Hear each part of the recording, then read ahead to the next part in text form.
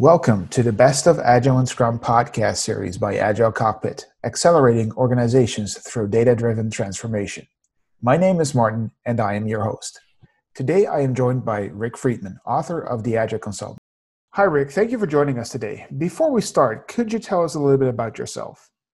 Sure. I have been an Agile coach for a long time, since the Agile movement started. I was at Intel when they first started to adopt Agile in the software and systems group back in 2003, 2004. And so when I left Intel in 2006, I immediately went out and started to do some Agile consulting and coaching because I became a big Agile advocate pretty early. And since then, I've been at State Street, I've been at Chase, I've been at McKinsey for a minute. I am now at Bank of America doing Agile coaching with their teams. I'm the author of the Agile Consultant, my fourth book on IT consulting. And like everybody else, I'm learning how to do this from the comfort of my apartment because there's no going out. Exactly. Yeah. So thanks for that introduction. And that is exactly what we're going to talk about today. So because now that we're all remote, we also have to coach remote as Agile coaches.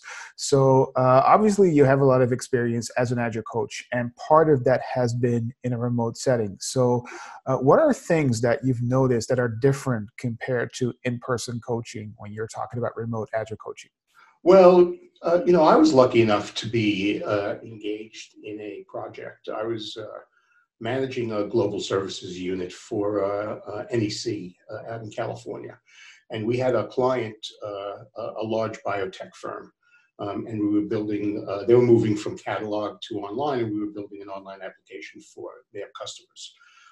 And as part of that, we had a very distributed team. I had a database expert in Boston. I had another one in Berkeley. I had a project manager who was from Kansas City.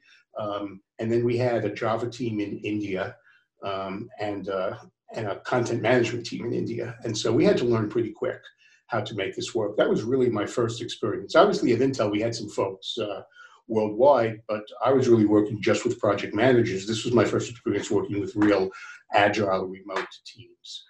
And we really struggled at the beginning. We had very difficult time coordinating activities. We had very difficult time ensuring communication. And so we incrementally learned a lot of lessons that I think are still pertinent. We set up a war room. We hadn't done that for about the first 3 months, and then we realized that we needed to touch base daily. And then when we found out that really was still too remote, we set up a couple of large screen TVs in the war room so that we could see each other and talk to each other and have a feeling of closeness. And when that turned out not to be enough, we also set up another large screen TV where we could all actually see the code that we were working on, or the prototypes that we were viewing. And so we sort of incrementally improved the process until we got to a situation where every morning at 8 o'clock in the morning, we were getting together with all of the remote folks scattered around the US and the remote folks out in India. And we started to really coalesce as a team by using some of those mechanisms. And that was probably 5 years ago, 6 years ago. And it's gratifying to see that some of those ideas that we experimented with back then have come into general practice around the world, and in the Agile world especially. And so right now I am coaching 4 teams at the bank where I am contracted. And we are using some of the same mechanisms. We're using WebEx for conversations. We are using an internal bank product for looking at the code together at the same time. We are, using the mechanisms of Agile, the daily stand-ups and backlog refinements, et cetera, to make sure that we are all communicating, that we're all on the same page, and that we are clear. So, my view is that the substantive issues of remoteness are the easiest to solve. The cultural and team cohesion aspects are where the real difficulties lie. And those are the places where I think, we still have some experimenting to do, because it's still very hard to make the remote folks on in a different time zone with a different culture feel like they are integral elements of the team. So that's been my sort of learning experience and experimenting experience with this. Excellent. Are there any things that you've tried with regards to that cultural change that you want to instigate in an organization with remote teams? Well, yeah, one of the things that we are doing now at the bank is we're having sort of team celebrations where everybody is remotely or virtually connected. And we're trying to inject a little bit of human interaction to that process. So we have after every 2-week iteration, we carve out a 90-minute session where all the teams, no matter where they are physically located, get together. And our number one rule is no business conversations allowed. And so we're talking about birthdays, we're talking about babies being born, we're talking about the weather, we're talking about what we're doing in quarantine lately. And I have definitely seen a big improvement based on that sort of interaction. It's very difficult to make a relationship with a disembodied voice on the telephone.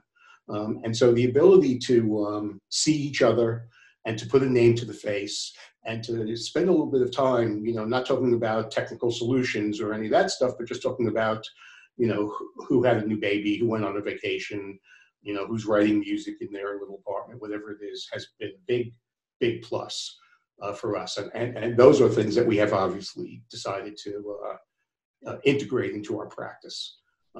So is it perfect? Obviously not. But in this lockdown period, nothing's going to be perfect. You can't out, you can't touch, you can't, you have to be innovative and creative about how you're going to make this cultural interaction work. Right, and the circumstances are now forcing us to come up with these ideas, generate new experiments that we can run, and this sounds like a very good one, a very valid one. So having said that, is there anything that works better when coaching people and teams remotely as compared to in-person coaching? So what are some of the advantages that we're looking at? Well, that's a tough one. And when we talked about this earlier, I've been kind of racking my brain. I think that, the obvious economic benefits are clear to everybody. Nobody doesn't understand that, being able to go to lower cost locations is helpful financially. I am a big fan of the idea that the more broadly diverse a team is, the more likely you ought to get the best ideas. I strongly believe that team intelligence is always superior to even the smartest person on the team. And because the bank is international, those viewpoints are very important. And so, understanding how the bank interacts with customers in India, in Romania, in San Jose, Costa Rica, and all of the places where we have remote individuals makes a big difference. And obviously the ability to tap low-cost resources is always important.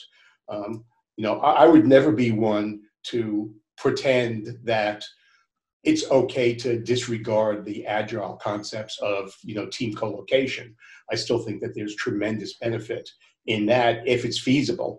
But obviously, in the current circumstances, it's not feasible, both due to the pandemic, but also just due to the worldwide nature of what we're doing and the fact that you've got to get those economic benefits to be competitive.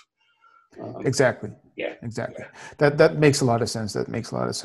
So you mentioned the Agile core values a little bit. So how do you think the Agile Manifesto supports remote working in general? Are there any incompatibilities that you're seeing?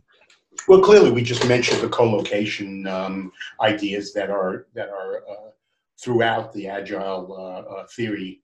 Everybody, I think, at the beginning recognized the idea that the team being together and being able to build a team culture and a team esprit de corps is a critical element of this.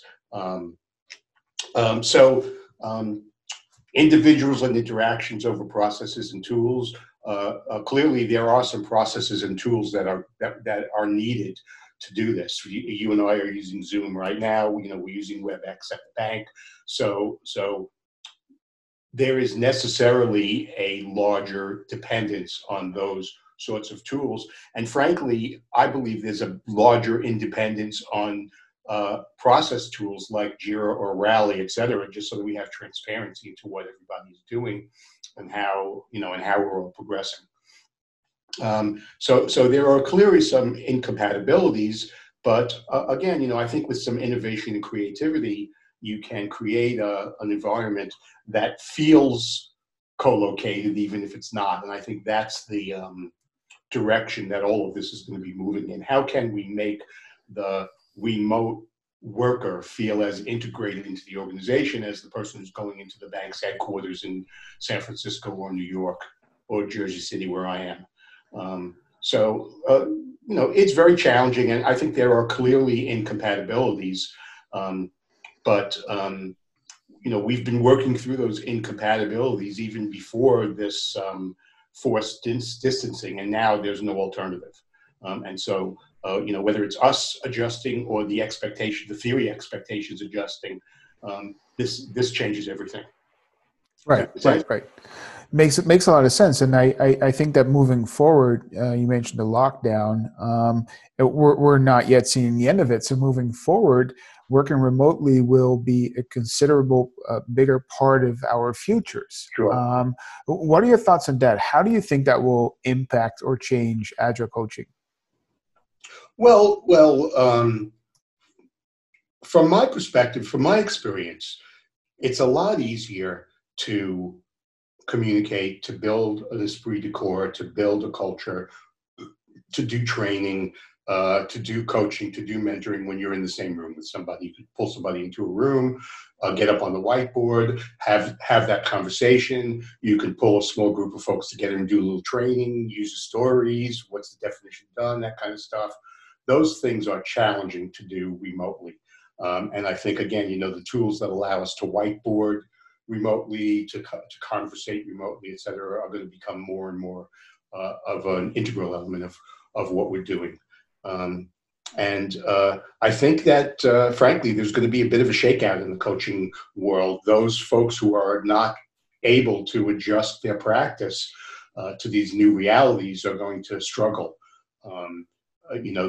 The folks that I call practice coaches, the ones who are just focused on the compliance with Scrum Guide practices, I think are going to have a much more challenging road ahead if they don't have the ability to communicate clearly and to bridge different cultures and to understand that what a word means in the United States could be completely different. Grooming is a perfect example of those language sensitivities that you've got to be aware of and comfortable with and be able to navigate. And so I think those coaches that can navigate diversity, that can navigate, widely different cultures, and that can extend their influence beyond the room are going to have a large step up from those who struggle with those things. And so I think that's going to be a major change. And I think organizations are going to have to change as well. From my perspective, economic benefits are great. It's nice to be able to outsource a big chunk of your work to India or Costa Rica or Romania or wherever it is. But now your organizations that want to be successful at this are going to have to figure out much more robust ways of bringing those people into the corporate culture, of making them feel like they are part of the organization, of bridging those gaps. It's not just the coaches who are going to need to bridge those gaps, but it's going to be organizations that need to bridge them as well. And I feel like we have a long way to go as far as that's concerned. One of the major complaints that I hear from the remote workers that I coach and work with is that they feel remote. They don't feel like they are part of the organization. They don't feel like they're getting the same benefits. They don't feel like they're getting the same attention. I think it's, from my experience, it's been very endemic in lots of these organizations that they are treated as sort of second-class citizens or bodies for hire, and the work that they are given is usually the most tactical, what is disparagingly called grunt work, and I think that's going to have to change. I don't think you can have a two-tier system with everyone remote. You've got to have a one team mentality and bring those remote workers into the loop of the organization. Otherwise, this ain't going to work. Right. You don't just want to, like you mentioned, you don't just want the people that are remote or not from like the home country where the organization is located. You don't want them to just focus on the tactical stuff, but you want to be able to have everybody operate as a single unit on a more strategic level. And that's, I totally agree. That's one of the bigger challenges. Okay. So my final question for today is, what would be your number one recommendation for Agile coaches out there that are suddenly faced with remote coaching while they might not have any experience with that?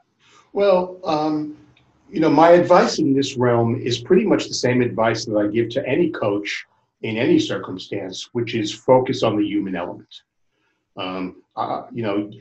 My pet peeve. I am not a fan of Scrum guide carrying Agile practice coaches whose only method of coaching is to point to the Scrum guide and say, do this. I'm much more enthusiastic about coaches that I meet who have that human touch, who understand the human elements. From my perspective, Agile is really a human practice. It's not a technical practice. And so coaches that can keep their eye on the ball in terms of those human elements and treat their remote workers as human beings and be sensitive to those human and cultural elements, that's where the juice lies. Not in, are you using Zoom? No, I'm using WebEx. Who cares about that stuff? Right. What I'm interested in is, can you make a human connection between yourself and the folks that you're coaching, and between the teams that are remotely connected, so that they all feel like they're part of the team and have that common spirit and that common culture. Right. Focus on the human parts or the humanics of it, and don't focus on the entire tactical side of operations, because that's secondary to that human interaction, those human connections. Right. I mean, it's the distinction between those who look at Agile as a new software development methodology and those who look at it as a whole different way of thinking about business interactions. Exactly. Obviously, from my perspective, it's all about B. Rick, thank you very much for joining us. That was it for this podcast. I hope to see you next time. Thank you for joining.